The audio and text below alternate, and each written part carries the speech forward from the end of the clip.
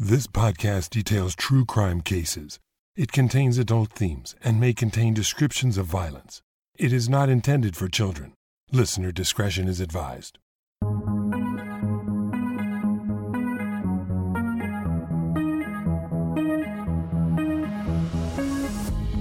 Thank you for joining me for today's episode of Once Upon a Crime.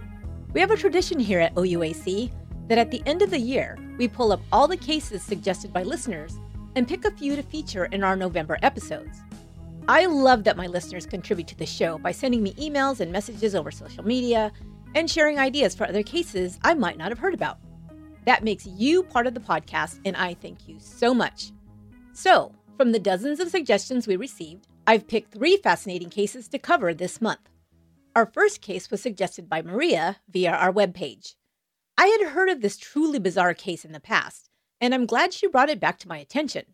This story has been called the JonBenet Ramsey case of Mexico. It parallels the JBR case in several ways. It's a mysterious disappearance of a little girl from her own bedroom. The family members are the initial suspects, and the victim is found very close to home in what could be called a bizarre twist. This is the case of the disappearance of Paulette Ibarra Fara.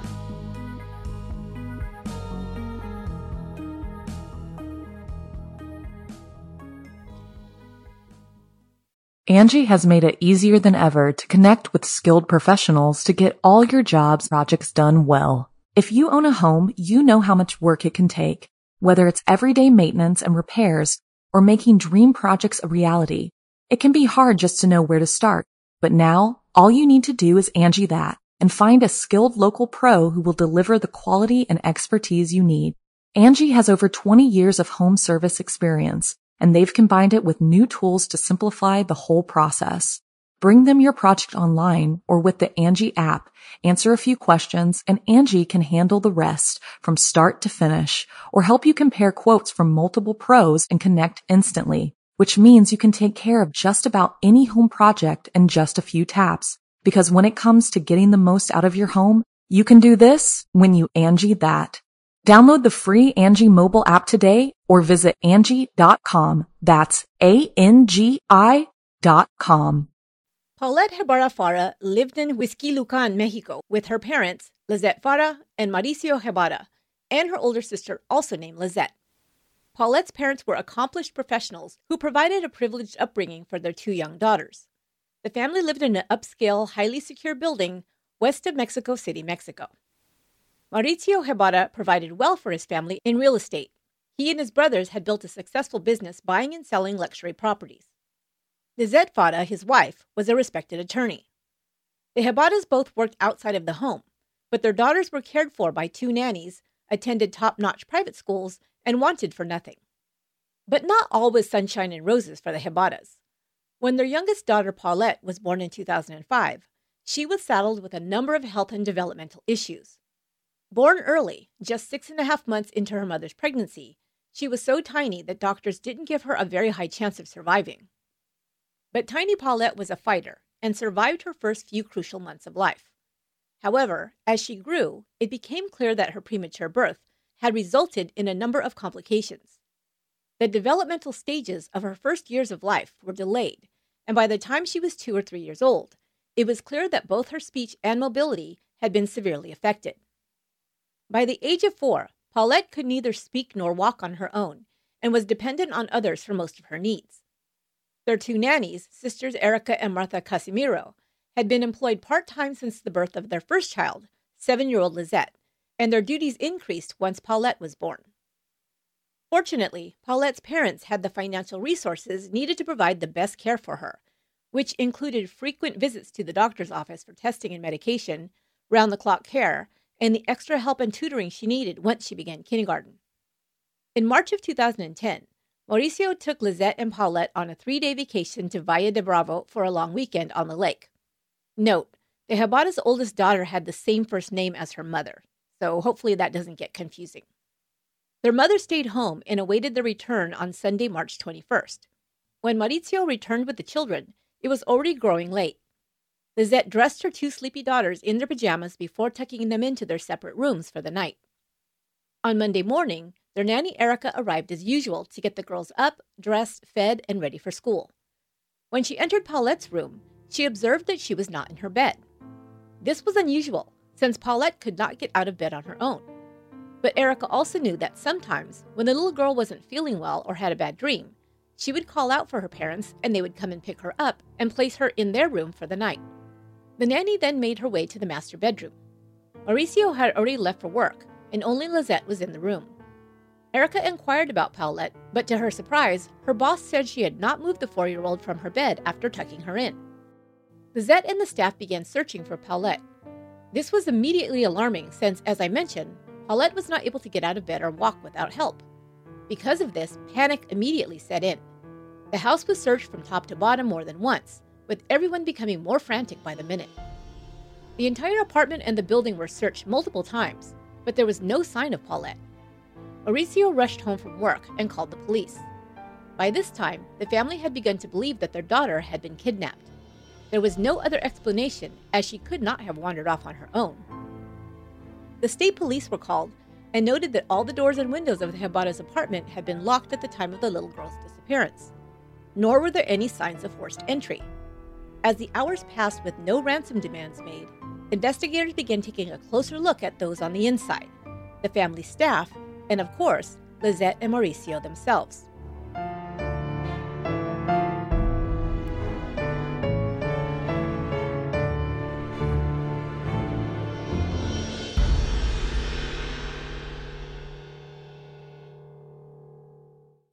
Angie has made it easier than ever to connect with skilled professionals to get all your jobs projects done well. If you own a home, you know how much work it can take, whether it's everyday maintenance and repairs or making dream projects a reality. It can be hard just to know where to start, but now all you need to do is Angie that and find a skilled local pro who will deliver the quality and expertise you need. Angie has over 20 years of home service experience, and they've combined it with new tools to simplify the whole process. Bring them your project online or with the Angie app, answer a few questions, and Angie can handle the rest from start to finish or help you compare quotes from multiple pros and connect instantly, which means you can take care of just about any home project in just a few taps. Because when it comes to getting the most out of your home, you can do this when you Angie that. Download the free Angie mobile app today or visit Angie.com. That's ANGI.com. Word quickly spread of the 4-year-old who had seemingly vanished from her bedroom in the middle of the night. The media picked up on the story once the family began printing and distributing posters of their missing daughter. The photo of the adorable 4-year-old with curly brown hair, dressed in a blue and pink princess costume, was widely distributed in the state and then around the country. Social media postings soon followed on Facebook and Twitter. Before long, the national media had also picked up the story. Television news programs sought interviews with Paulette's parents. An 800 number was set up for the public to provide any tips that might aid in the search for the toddler. The evening after Paulette disappeared, Lizette released a message on national television pleading with her daughter's abductors. She asked them to please return Paulette and explained that it was crucial she be administered medication or she could become very ill. She asked them to please drop Paulette off at a shopping center or other crowded location as soon as possible. If they did so, she promised that there would be no consequences. They just wanted Paulette returned safely. Some did comment, however, that Lizette Farah came off as very matter-of-fact and unemotional. Still others speculated that it was her nervousness at being on television that caused her to seem so formal, while making what should have been a heartfelt plea to her daughter's kidnappers. Investigators continue to seek out answers about the mysterious disappearance of little Paulette. Her family's home had been searched thoroughly multiple times. In addition, search and rescue dogs were called in to make a sweep of the Gebara's home and the surrounding neighborhood. And yet, there was still no sign of Paulette as the hours and then the days passed. Then on March 29th, a week after Paulette's disappearance, the state's Attorney General, Alberto Basbaz, announced to the press that Mauricio and Lizette Gebara, as well as their nannies, Erica and Martha Casimiro, were being placed under restriction order. Basically, this meant that they were suspects in the police investigation and were being held until investigators could determine if they were involved in the disappearance of Paulette. The Attorney General said that he had made this decision based on, quote, falsehoods and inconsistent statements made by all 4 of the people who'd been in the home at the time of the little girl's disappearance. Quote, "Each one of them have falsified their statements, which has made it difficult to know the truth of the facts and clarify a firm line of investigation," the Attorney General stated. He further stated that there was no doubt in his mind that this was a homicide investigation. In his mind, Lizette Farah was the only suspect, as she had been the parent in charge of the little girl and had been the last person to see her alive. 2 days later, a discovery in the case of the missing 4-year-old would rock the public, and no one would know exactly what to think.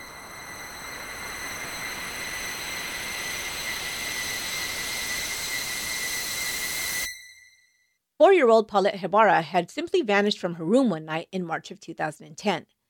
Investigators were baffled, as the little girl was unable to walk on her own.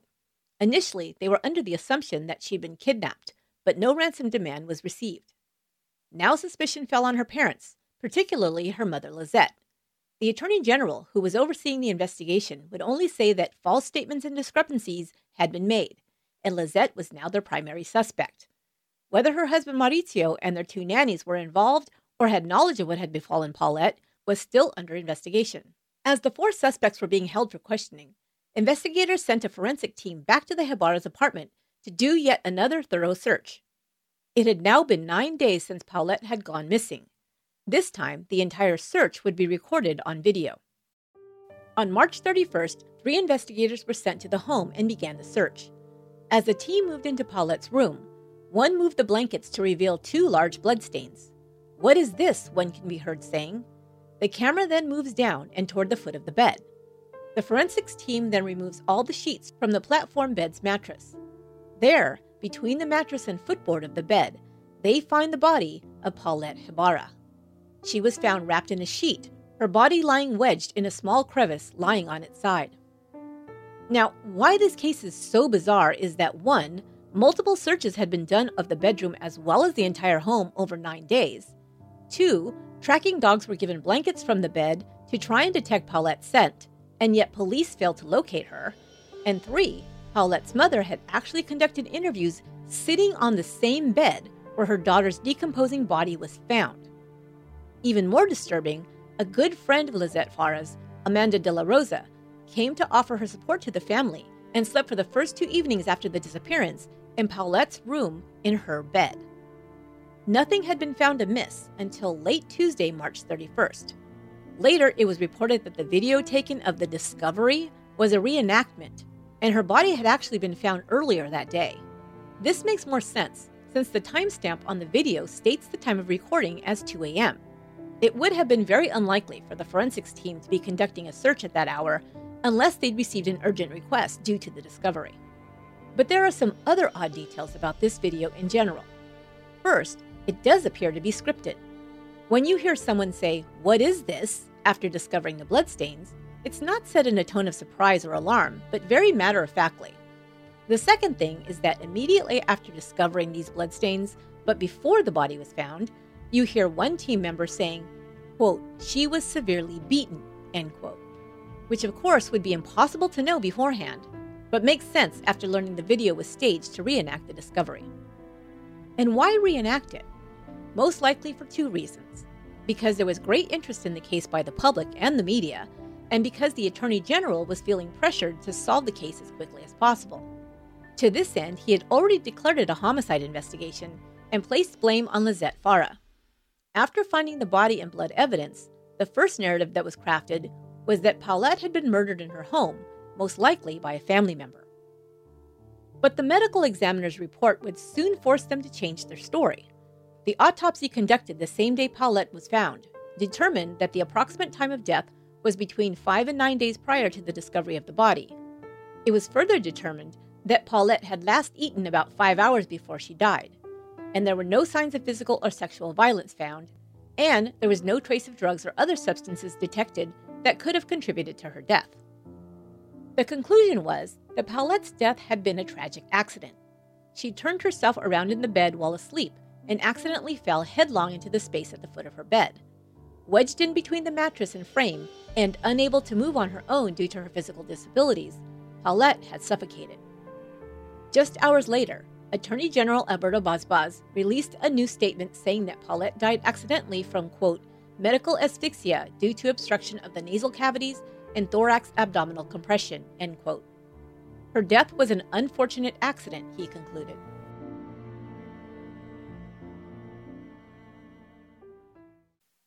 But the damage to Lizette Gebara's reputation, once she was suspected of her daughter's murder, was not easily repaired. Many didn't buy the story that Paulette had been lying dead in her own bedroom for almost 10 days. The public and the media continued to discuss conspiracy theories and murder plots. My assumption was that this case would have immediately been compared to the investigation of the JonBenét Ramsey case 14 years earlier. The details are quite similar to Paulette's. The missing child allegedly kidnapped from her own bed, the discovery of the body in the child's own home after searches had been conducted, and the immediate suspicion that fell upon her family. But I discovered that it had been most frequently compared to the Susan Smith case, perhaps a case more familiar to citizens of Mexico, but that's just a guess on my part. If you're not familiar with that case, I'll quickly summarize it for you. In 1994, Susan Smith claimed she'd been carjacked while driving in Union, South Carolina. Smith reported to police that her two sons, 3-year-old Michael and 14-month-old Alexander, were strapped in their car seats when the carjacker drove off with them. She made several tearful statements to reporters, pleading for the return of her children, before it was determined that she had killed the boys and blamed it on a carjacking. Smith's motivation, according to prosecutors, was that she felt her children were getting in the way of a new love interest. I covered that case in detail in episode 40, titled Monstrous Moms and Dastardly Dads, Susan Smith. But much like the JonBenét Ramsey case, there were those who could not be swayed from the opinion that it was the mother who was responsible for the death of their child. The theories were the typical ones in these types of cases. The mother had killed in a fit of rage over another mess or accident to clean up, or she snaps and strikes out, gravely injuring or killing her child. Or the mother feels their child is a burden and plots to get rid of them and make it look like an accident. In Lizette Fada's case, investigators had already pointed to her as the culprit, and even had a psychiatrist who was working with the police make a statement regarding Lizette's mental state. Sandra Yadiam, a forensic psychiatrist, said this of Paulette's mother, quote, "We have before us a lawyer, intelligent, bold, astute. She has always remained very distant in matters of affection and emotional attachment. She has lied. In short, there are characteristics that speak of a mental disorder," end quote. Television interviews done with Lizette at the time her daughter was missing were now replayed repeatedly and analyzed for clues of her guilt. That she didn't show the appropriate amount of emotion, or she didn't shed a tear when sitting amongst the personal belongings of her missing daughter, were some of the comments made by the public.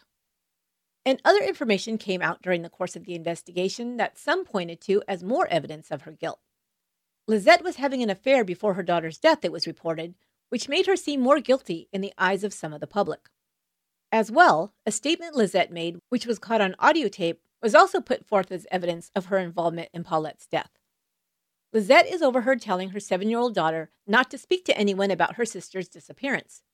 When the child asks why, Lizette answers, "Because otherwise they will blame us for stealing Paulette, or that you took her away to be stolen," end quote. Lizette would first deny making the statement until the audio was released. She then said that her statement had been made out of context. In another videotape made during the investigation, Lizette is interviewed in Paulette's room. One of the reporters points to a pair of pajamas in the room, a red and blue 2-piece pajama set with reindeer figures printed on them.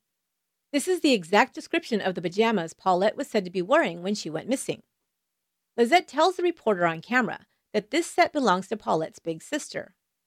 Later, when Paulette is found dead, some would insist that she had been killed and then placed back in her room to be found. She was found dressed in the reindeer pajamas. According to this theory, that proves that Paulette had been moved after death, dressed in the pajamas that had been seen earlier in the video, and then returned to make her death appear to be an accident.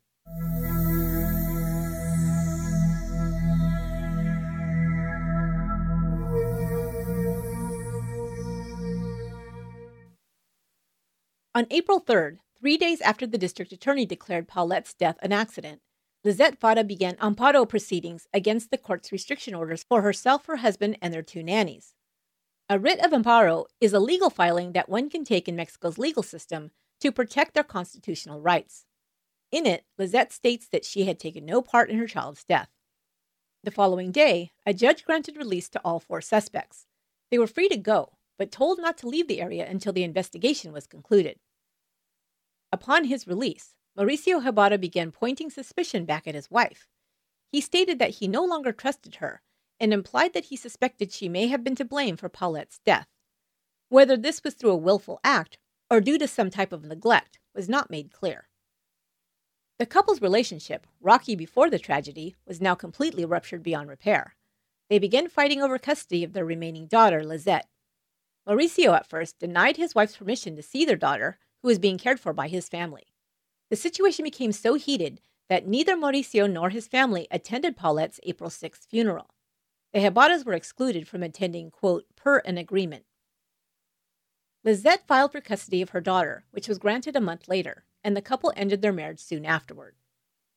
Alberto Basbas resigned from his position as Attorney General due to the intense scrutiny he received over this case.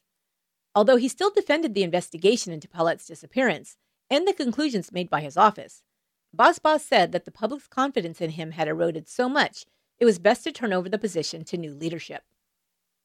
Indeed, the public was outraged at how so many resources could have been employed to find a missing child. Over 30 investigators were assigned to the case, dozens of officers took part in the search as well, and police tracking dogs were utilized, and yet the child lay just a few inches away from where she was last seen and wasn't discovered. People began asking, who were they trying to protect? Some thought the Ibarras had been given a pass due to their wealth and status, but these same people failed to mention that Paulette's parents were the first suspects police zeroed in on. The case would remain a controversial one, even to this day, with many still believing someone got away with murdering a beautiful 4-year-old girl. Lizette Farah continued to be harassed and accused of killing her child for years afterwards. In 2012, she sat down for a television interview in which she described the constant harassment and written threats she still received regularly. She said Paulette's sister, hearing the rumors about her mother, asked her point blank if she had killed Paulette.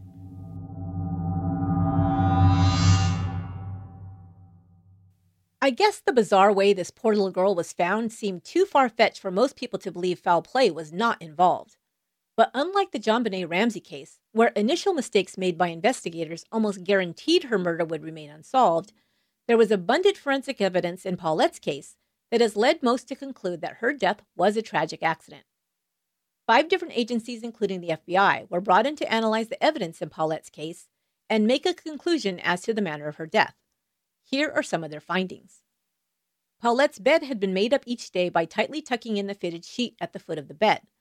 Paulette had shifted her body enough during sleep to fall into a gap between the frame and the mattress, and wedged under the fitted sheet, she went unseen. Searchers had looked under the bed, but because the mattress rested on top of a platform, she had not fallen to the floor where they could have seen her.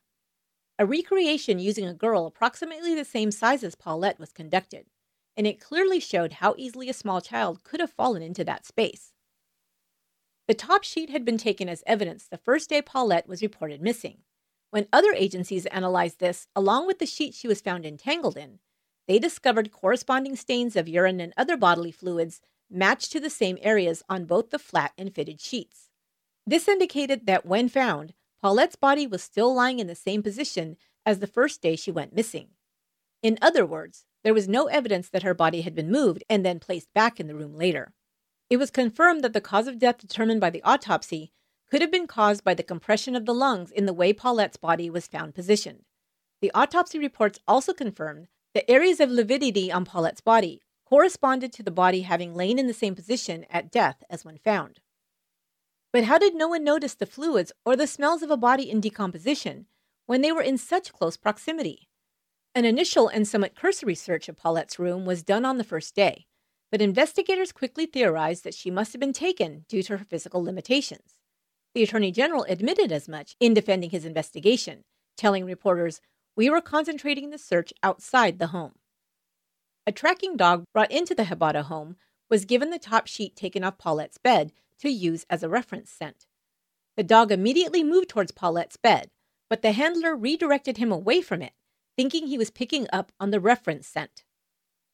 Lizette's friend, who had slept in Paulette's bed, only lay on top of the covers without pulling any of them off the bed. And I'd imagine She must be haunted by the idea that she slept practically lying over the little girl's body. I know I would be.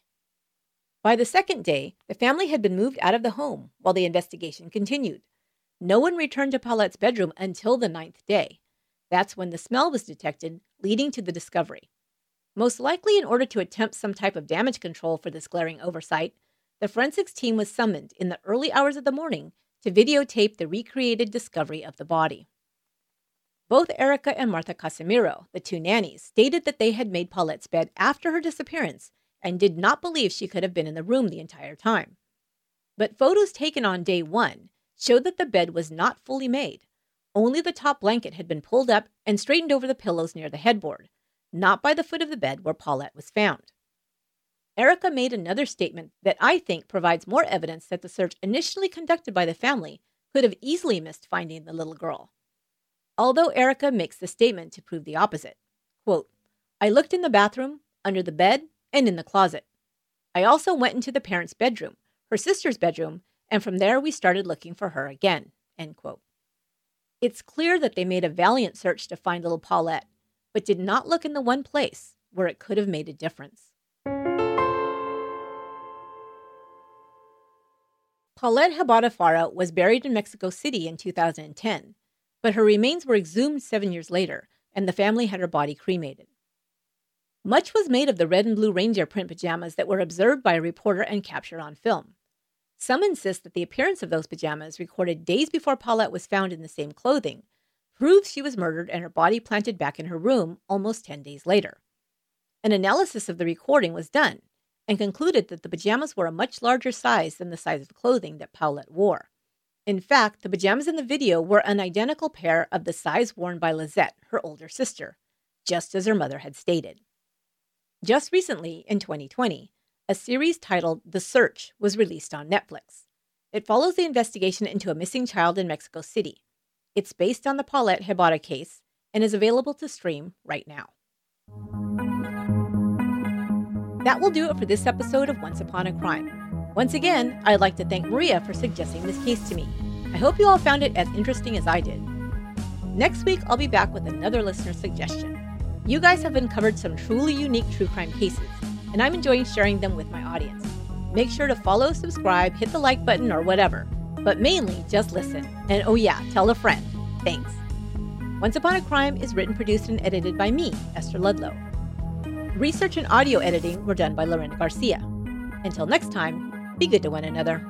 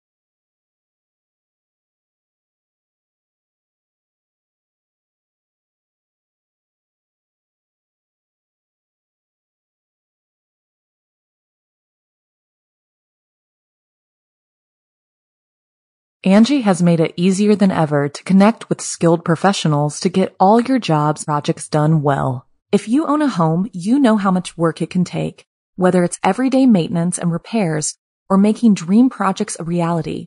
It can be hard just to know where to start, but now all you need to do is Angie that and find a skilled local pro who will deliver the quality and expertise you need. Angie has over 20 years of home service experience, and they've combined it with new tools to simplify the whole process. Bring them your project online or with the Angie app, answer a few questions, and Angie can handle the rest from start to finish, or help you compare quotes from multiple pros and connect instantly, which means you can take care of just about any home project in just a few taps. Because when it comes to getting the most out of your home, you can do this when you Angie that. Download the free Angie mobile app today or visit Angie.com. That's ANGI.com.